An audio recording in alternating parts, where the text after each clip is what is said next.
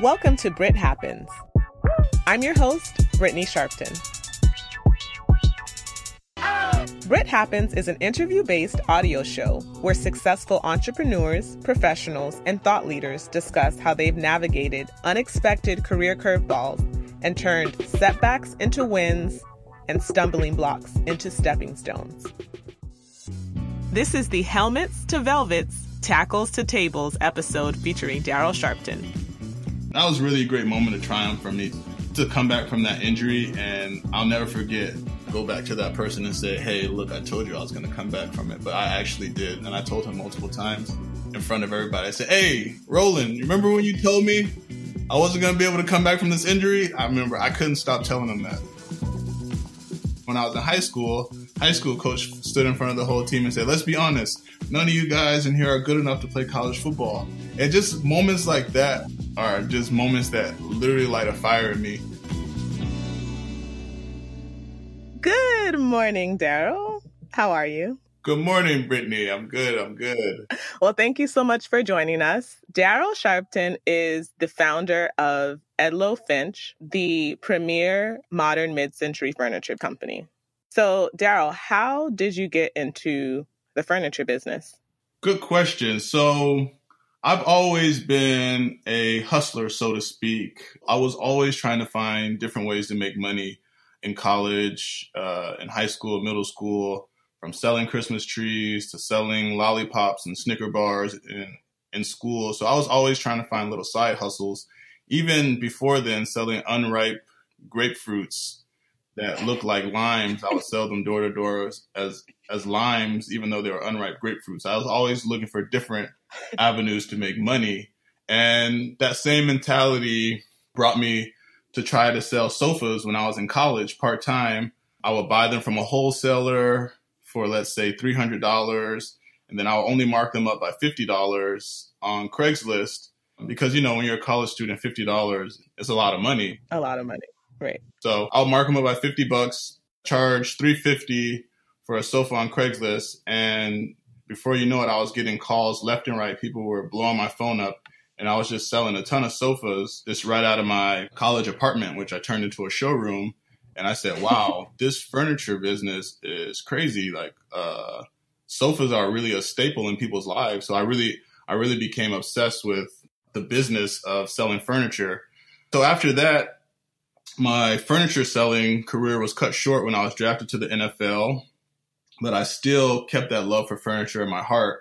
And I went ahead and played a little over 5 years of professional football. And as soon as I retired, I still had that passion for furniture and that obsession for wanting to sell sofas. So boom, immediately after that, I talked with my wife and we agreed that I should continue my furniture passion. So that's kind of how it all started. And, you know, now we manufacture furniture in China, Malaysia, India, Indonesia, import it here to the U.S., and I sell it all over the internet, Amazon, Wayfair, and a handful of other online retailers as well. Very cool. So you guys are going into what is this, the third year of business? Yeah, this would be the third calendar year. We're still a really new business, but we're growing fast and it's been fun and we're learning a lot. And yeah. Oh, awesome. Right. So it hasn't even been 3 years, which is great for anyone listening who may be in another industry looking to get out. A lot of people ask me what you're doing now since you have retired from the league, which most people look at as one of the most glamorous jobs in the country. And when I tell them my brother and his wife have a furniture company, they definitely pause, try to smile at me again and look at me kind of sideways, like, how in the world did this guy go from NFL linebacker to a furniture salesman? So yeah, I actually have a funny story. I ran into one of my old teammates when I was at a furniture fair in Las Vegas, and I ran into a former teammate of mine in Vegas, and he said, "Hey, Sharp, man, what you doing these days, man? What you doing?" I said, "Oh man, I just started this furniture business." He said, "Hey man, bro, keep your head up, man. Keep your head up." And I was like, "What do you keep my head up? I'm living out my dreams, man. What are you talking about?" Like, But yeah, we started August 2017. The first year, 2017, we did 300,000 in sales. The next year, our first full calendar year, 2018, we did 1.7 million. And this year we're on pace to do 3. Yeah, we're growing fast, and I'm excited about our growth. I'm really excited about some new products that we're launching this year that I think is really, really gonna take the business to new heights that I'm really excited about. I'm keeping those under wraps because I don't want anyone listening to steal my great ideas. But Right. But yeah, I'm really happy where the business is going. And basically, you all have at least doubled your revenue numbers every single calendar year. Yeah. So Yeah. this has far more potential to be more profitable than some of the other positions that people thought would be a better fit for you. I think it's hilarious that your teammates said, keep your head up, as if you're like living under a bridge or something. So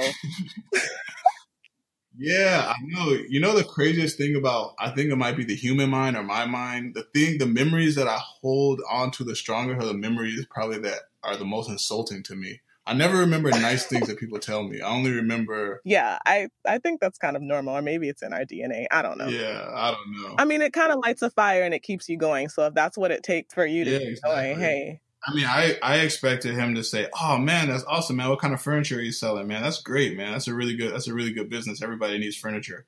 Nah, hey, bro, keep your head up, man. Keep your head up. I mean, after that, I wouldn't even have a comeback because I'm expecting people, even if they're lying, to say, "Oh, congratulations. How's your family?" and change the subject. But anyway, like you said, you've always been an entrepreneur / hustler. And not to give away any of your entrepreneurial proprietary secrets, but is part of your passion for furniture learning that the markup is so high on a product that I guess we kind of take for granted that, hey, we have a sofa, but everyone literally in America, for the most part, has a sofa, or you just like the business? Is it the business model and the profit? Yeah, that's a good question. Yeah, it's a little bit of both. Number one, it's furniture in general is just such a staple that everybody has to have it. So that's really one thing that really intrigued me about it is it's a necessity. It's a staple more than a luxury item. But yeah, I think like any business, from when you're looking at it from afar, you see, oh, you can buy this for $300 and sell it for $600. Wow, you can. The markup is huge, but then like any business, once you get into the business, you realize there's so many extra costs and unaccounted for expenses. And, you know, with all the expenses, you kind of get a reality check and you say, oh, wow. You're not making 1,000%. Yeah. So there's challenges just like any other business. On the surface, it looks like it's an extremely profitable business. Not that it isn't, but once you start accounting for all those expenses and a lot of things that people who are not in the industry have no idea that you have to deal with. Yeah, exactly. I mean, one of the hidden expenses is right now we import 80% of our products from China. And obviously there's these tariffs that have been put on Chinese furniture, which right now it's 10%. It's a 10% tariff on everything that we import from China. So that's an extra expense every month. We're writing a check to U.S. Customs for 10% of all of our goods. And that's just another detail of how you have to be on your toes and navigate through the ever-changing business landscape. Yeah, I mean, furniture is, if you're not into furniture just seems like the most random Sanford and Son situation to be in. I understand that. It really does. It just seems it just seems like you're trying to play Junkman or something. But really, selling furniture online is the second fastest growing niche out there. I mean, there's a ton of companies entering that niche. People are buying more people are buying furniture online than almost any other category right now. I mean, I just bought a new bed 2 weeks ago from Amazon, had Panama set it up. So boom. Yeah. People are buying furniture online like crazy. And I jumped in because I wanted to take advantage of this growth. So it was just kind of a coincidence, a blessing, I would say, that when I was selling furniture in college, people really weren't buying furniture online then. It just so happened that I was following a passion that coincided with the online boom. Right. Because I remember visiting, you all actually had a brick and mortar storefront at one point. Yep, And then exactly. you had a super cool store on wheels. Have you guys seen those like trucks with the clear, I don't know what the formal Oh, term the is, but transparent glass truck. right, the transparent glass trucks that people now do haircuts in. But I think the online space, like you said, it's just a coincidence that when you were growing the business, it happened to really boom. Because I never in a million years thought that I would get a bed delivered in a box. Like, Yeah, exactly. I mean, just delivering a sofa via FedEx or UPS is the future. what makes Edlo Finch different? Why should people buy from you? You should buy from Edlo Finch to prove all of my haters wrong and to increase Hey, our that's the most revenues. honest answer I've gotten. No, but Edlo Finch is super duper stylish. That's the bottom line. Everything that we bring in is high fashion, high style. I sometimes I want to hear things blood raw, so I will go into a furniture retailer that we sell to locally, and I will walk around the store just waiting for people to comment on the furniture pieces that we sell in the store, just because I want to hear it. And people just love it. It's stylish. It's perfect for modern millennials. It fits perfectly in apartments and smaller spaces. Our velvet quality is top notch. It's not this paper thin, cheap velvet that changes colors. It's thick, quality, soft velvet. We use quality foam. Um, yeah, everything about Edlo Finch is stylish and comfortable, and that's what we stand by. And we're just constantly purging out the products that don't meet those standards and bringing in more and more and more of the hottest styles with the highest quality. And I think it's really cool that you mentioned initially, and I didn't even know this, that you actually manufacture your own furniture. So you don't use a supplier and just slap your brand on it. No, we have pivoted away from that. We were kind of initially taking what the manufacturers were just their base models and then slapping our brand on it, but we've since moved away from that. We found a lot more success when we design and manufacture our own products, and those products actually sell the best because obviously they're unique and there's nobody else selling them.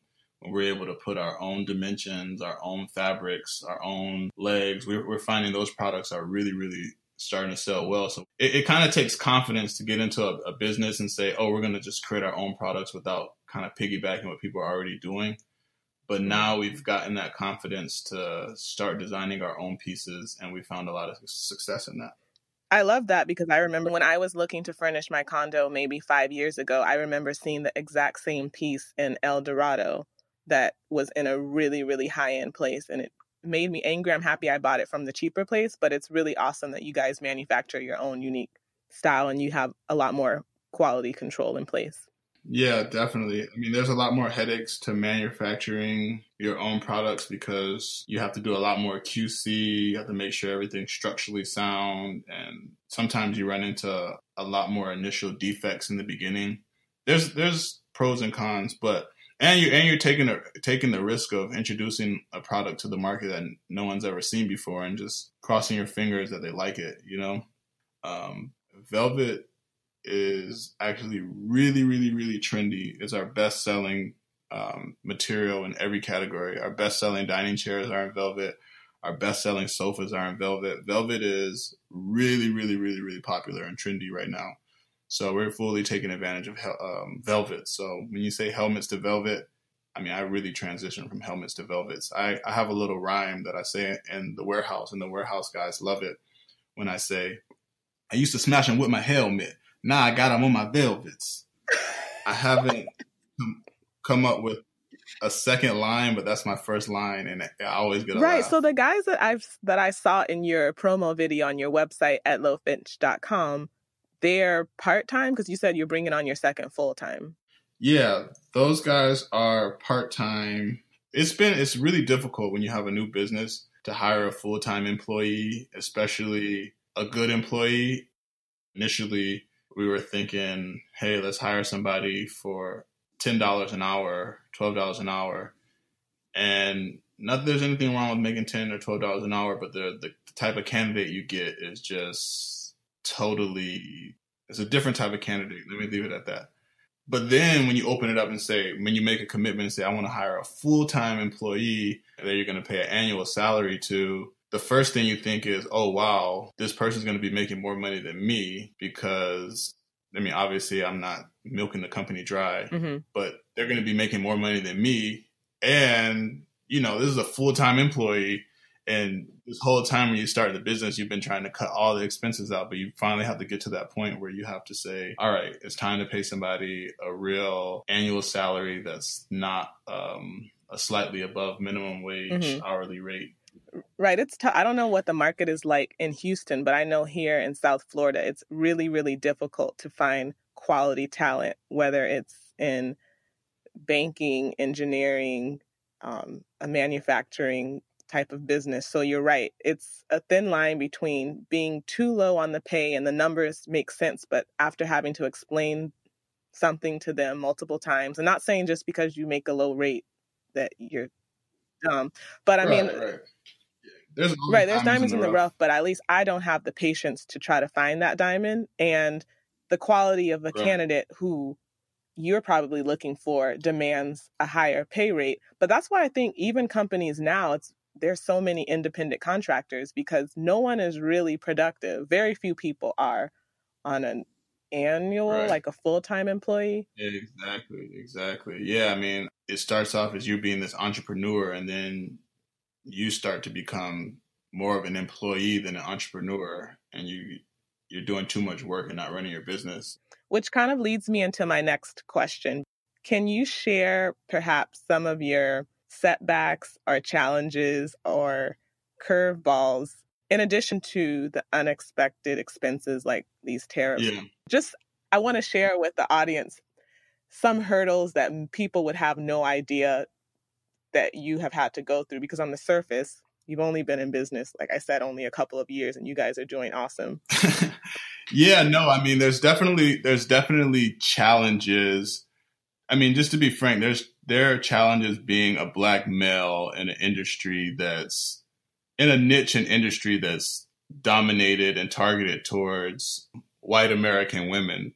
So it's something that doesn't necessarily deter me or scare me. I embrace it fully. But yeah, it's kind of a funny story. I was at a furniture market in North Carolina, the High Point market, which is it's the biggest furniture market in the country. And you know, I was there just, you know, meeting other people in my industry there to network and talk and see what the latest trends and whatnot. And I was sitting there at the cafeteria area, or I don't know, like a little dining setup at the market. And I sat down with the gentleman, and I started talking to him, and I started asking him questions. Hey, where are you from? What kind of furniture are you into? What do you think about this? What do you think about next year? Blah, blah, blah. He abruptly cut me off and said, hey, where are you supposed to be? Where are you supposed to be? And I said, I'm not sure. Who do you work for? Who do you work for? You need to go back to work. And I said, whoa. I said, I have my own business. I'm here to network. Okay. Yeah. Awkward. I mean, and at first you probably thought that he was joking. Yeah, I honestly, when he said, where are you supposed to be? I was kind of shocked. I initially didn't take it as an insult. I was kind of thrown off. I didn't really realize what had happened until maybe 10, 15 minutes later. I said, oh, wow, that was interesting. Needless to say, there's not a lot of Black males there at all whatsoever. I mean, I probably saw one or two other Black males. So it's definitely not the most ethnically diverse industry, but I don't really take that as a big obstacle. It's just a reality. Right. And like you said, at first I was really hesitant to put after an experience like that, I was really hesitant to put my face as the face of the business or put my face on our brochures or on our website, because I was really, as a business decision, I wasn't sure, hey, is this smart? Are people going to be thrown off? Do they, you know what I mean? just wasn't really sure. So, but after a while, I kind of, unfortunately, many of us have dealt with situations like this, and it's nothing shocking for you and I, for example. We grew up around all sorts of people. And I think the older we get, the more nuances or instances like this resonate because we are more aware. But it's not like we're completely shocked. And it's definitely not like, oh my God, this is such a huge setback because, right. I mean, it is what it is. And you just push forward. I find it interesting, even in light of something like that, what made you guys decide to launch the African print chairs and furniture, which I think are beautiful?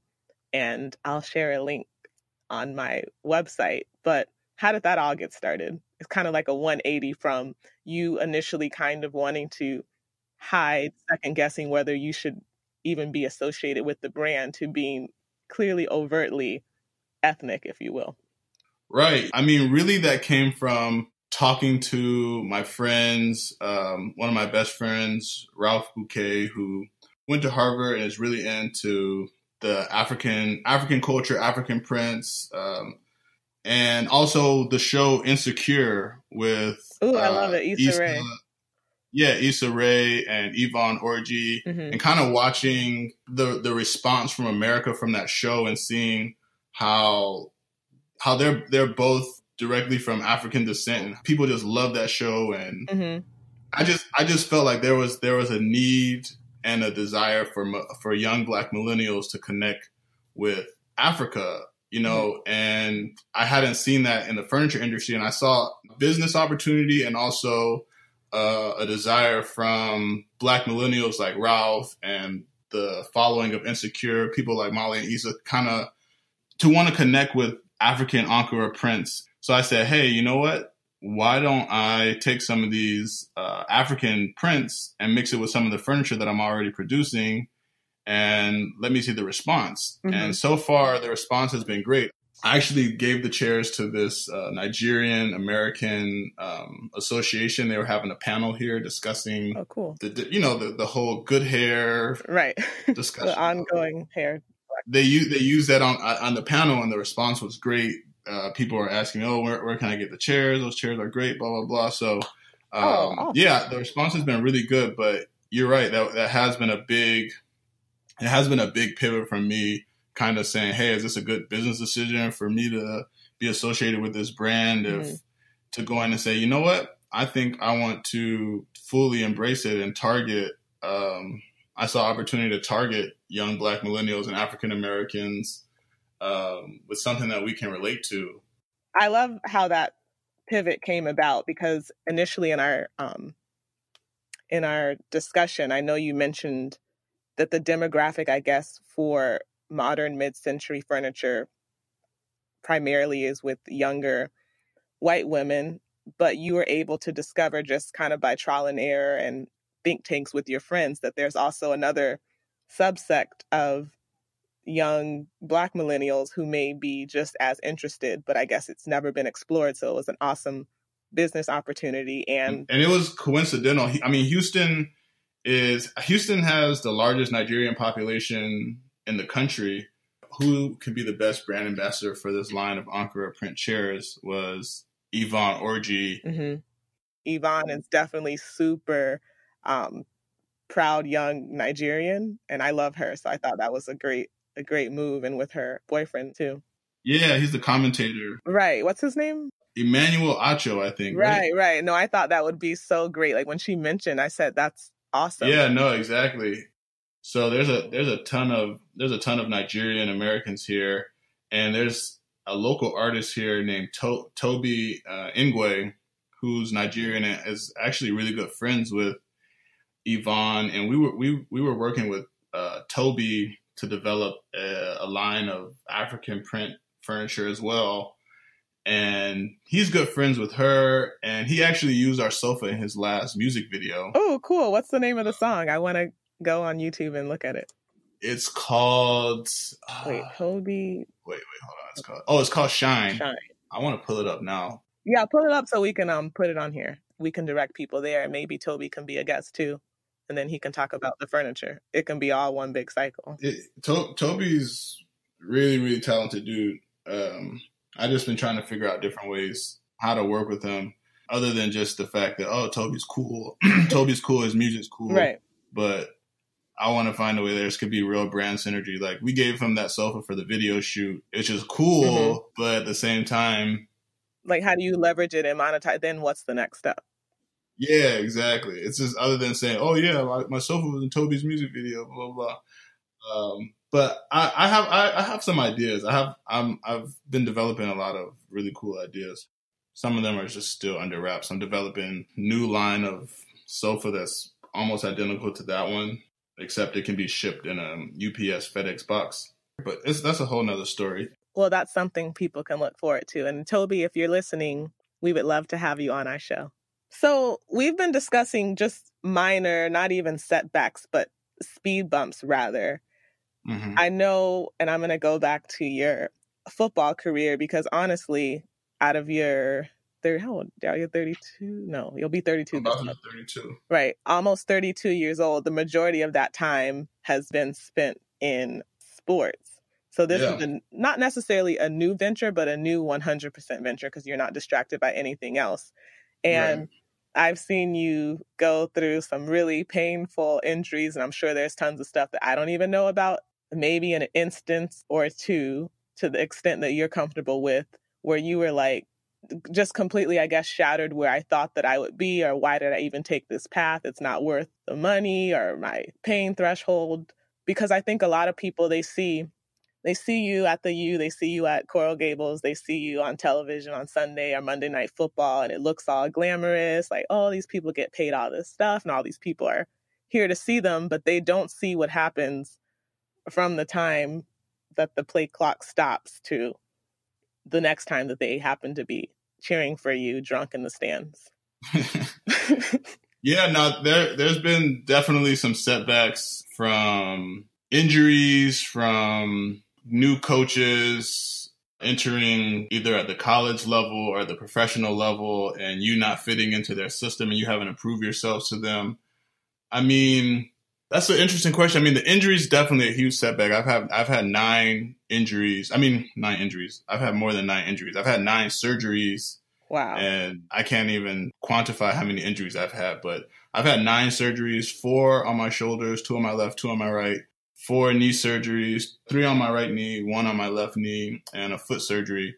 So I've had my fair share of injuries and surgeries, from pulled muscles, broken bones. So yeah, those are definitely huge setbacks, especially when I messed up my right knee. The knee I had the 3 surgeries on, and just steadily trying to rehab from it, not quite getting back, and having a conversation with one of the athletic trainers in Houston, and just being really frustrated and getting angry at him, and just being like, hey, how come I'm not playing again? How come this is not better? It's been almost a year. I'm still not able to play. And then I'll never forget where I was when he told me, hey, look, Daryl, I'm going to be honest with you. We've talked about this. Some guys never recover from this injury. This might be an injury that you can't come back from. And that's just something that you're going to have to accept. And I'll never forget, my whole body went cold, and I couldn't believe that this dude was telling me this. And I'll never forget, after that, I literally drove around Houston, and I signed up with every wellness individual in town. I signed up for a Pilates class. I went to this place called Westview Fitness Studio. I was probably involved in around the clock 6 or 7 fitness wellness curriculum. I tried everything. Wow. I had no idea. I hired a private yoga instructor, a private Pilates teacher, a private work. I hired literally everybody in the world. And I went crazy. I said, okay, if this is going to be the case, I got to exhaust every resource I have, every dollar I have to get back to playing. And then, sure enough, I mean, I changed my whole life. I was carrying around vitamins all day. Yeah. So anyways, yeah, I went all in, and I recovered from that injury. And that really, diet, and you hired all sorts of experts outside of what the team provided. Yeah, exactly. I changed my diet. I was only drinking water. I started going to church on Wednesdays. I mean, I went all in. I was thinking to myself, if I'm not going to play anymore, I'm going to say I tried everything I could to get back. And sure enough, after almost exactly a year to the day I got injured, I was finally able to come back and play. And I ended up having a really good season. And then the following year, I ended up having my best season yet, where I led the team in tackles and broke a franchise record for tackles in a game. So that was really a great moment of triumph for me, just to come back from that injury. And I'll never forget, most people might say, oh, they have enough class or self-respect to not go back to that person and say, hey, look, I told you I was going to come back from it. But I actually did. And I told him multiple times in front of everybody. I said, hey, Roland, you remember when you told me I wasn't going to be able to come back from this injury? I remember I couldn't stop telling him that. So I think that's very telling to your mental strength and persistence, because most people, after going cold, like you said, would probably just take his word for it, maybe reach out to someone else for a second opinion. But when you went from everything to changing your diet to going to church, not just on Sundays, but on Wednesdays, you were like, I'm going to address everything from my spiritual to my diet to taking everything into my hands. So I think you probably translate that into your current business too. And the industry is so fickle. One moment they'll love you. Like, I remember we were at the Detroit Lions game and you recovered the fumble, I think, in the last something. And that was like super huge and exciting. And then the next, as soon as you get hurt, people quickly forget about you. So it's definitely, I know there's probably other businesses too, where as soon as you're not on top, but this one goes from 0 to -100 way quicker than I think most. It's Yeah, you hit it right on the head. I mean, 1 minute you're a superstar, a leading tackler. The next, you can just be forgotten. Mm-hmm. Just absolute. Just how quickly can we get rid of this guy? But yeah, that's definitely a character builder. It really taught me. The NFL for sure taught me how to just sit there in front of somebody and take some really cold, hard news. Right, and turn it around. And so I guess after something like that, clearly sitting on the picnic table in North Carolina is nothing. Like, you brush that off and look at you've been able to turn that around. So yeah, a lot of times, all right, when I finish playing football, a lot of people will say, when I say a lot, I mean almost everybody who approaches me about, what are your next plans? What do you want to do? Blah, blah, blah. People will say, oh, why don't you go into coaching? Why don't you go into commentating? Why don't you do this or that?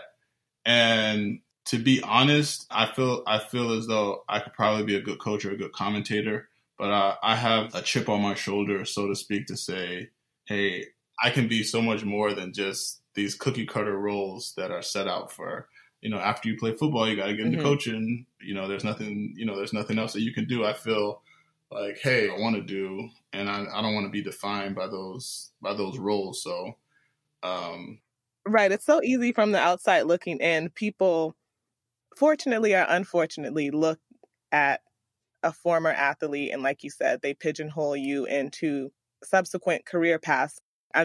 Honestly, I do think that you would definitely be a top 5 national commentator on any platform. The coaching thing, maybe not that you wouldn't be a good coach, but I feel like with your personality and business savvy, I can see that. But you're right. You literally can do anything that you want to do. That was one phase of your life, which, you're still super young, so it's been the majority of your life. But, who knows? You can build up 2 or 3 companies, and hell, if you wanted to run for public office, you can do that too. But do you think that you don't go back on the sports route because you feel like you would be like everyone else and you're not a basic man? Or do you legitimately want to try different things? It's more so that I legitimately want to try different things.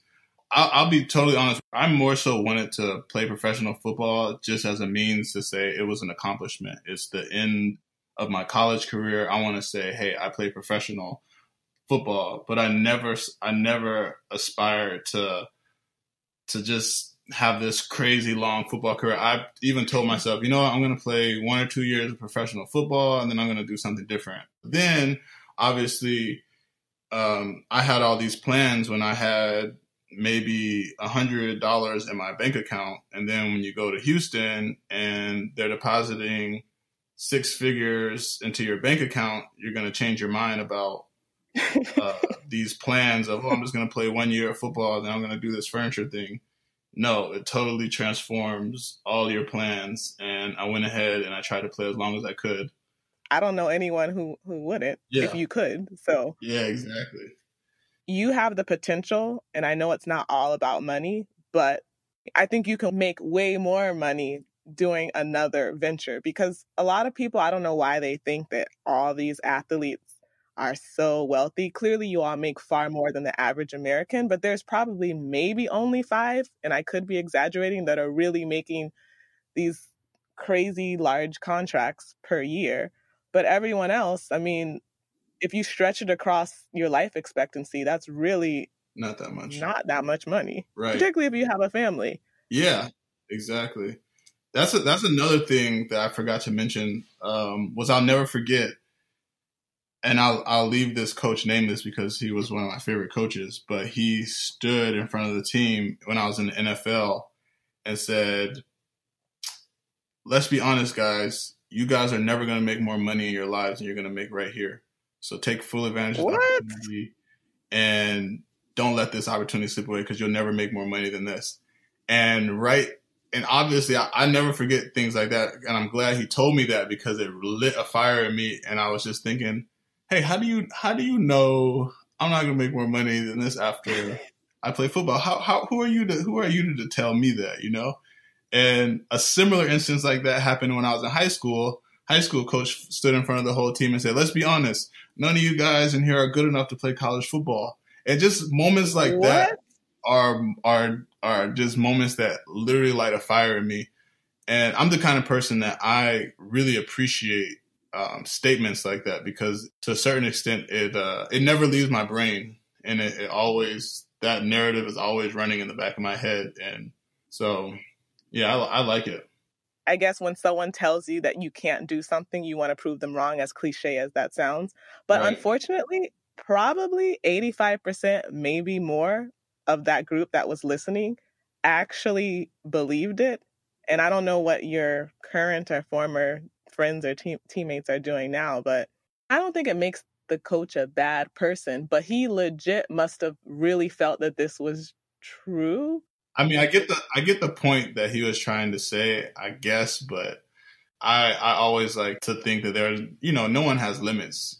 You can't limit someone. I mean, the only limits, and I sometimes get frustrated even with myself, I guess if I didn't feel like I had as much potential, I wouldn't be frustrated, because I would feel like, oh, okay, well, this is the path that you're supposed to be on. You should be satisfied with 6 figures. And when you yourself know that there is no limit besides those that you self-impose, it does keep lighting a fire. Yeah, exactly. I mean, I think it's all like you said. It's about knowing that the only limits are the limits that you set up in your own head.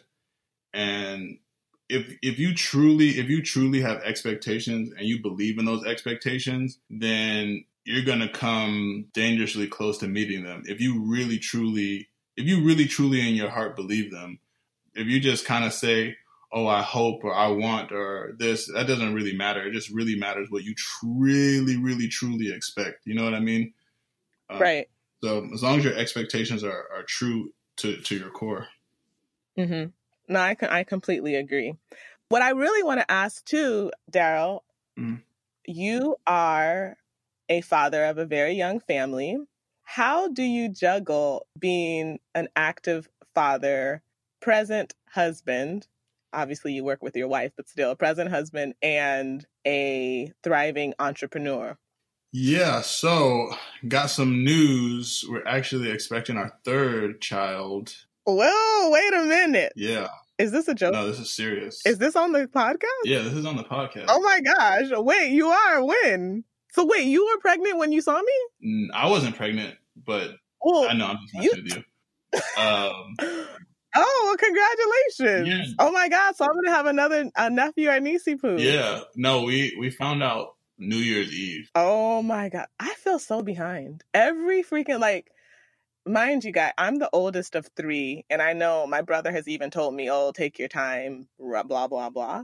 He now has 3 kids. My sister has 1. And then there's Brittany. For some reason, Daryl, I know it's not about me, but every time you tell me you're expecting, I feel more pressure. There's no more pressure. I mean, after this one, I may take steps to pending. Close down shop? Yeah, close down my shop.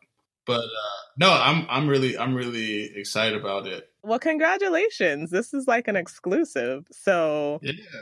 Oh my God, I'm so excited. This is like, see, you sound kind of scared and I mean, honestly, not that excited, but.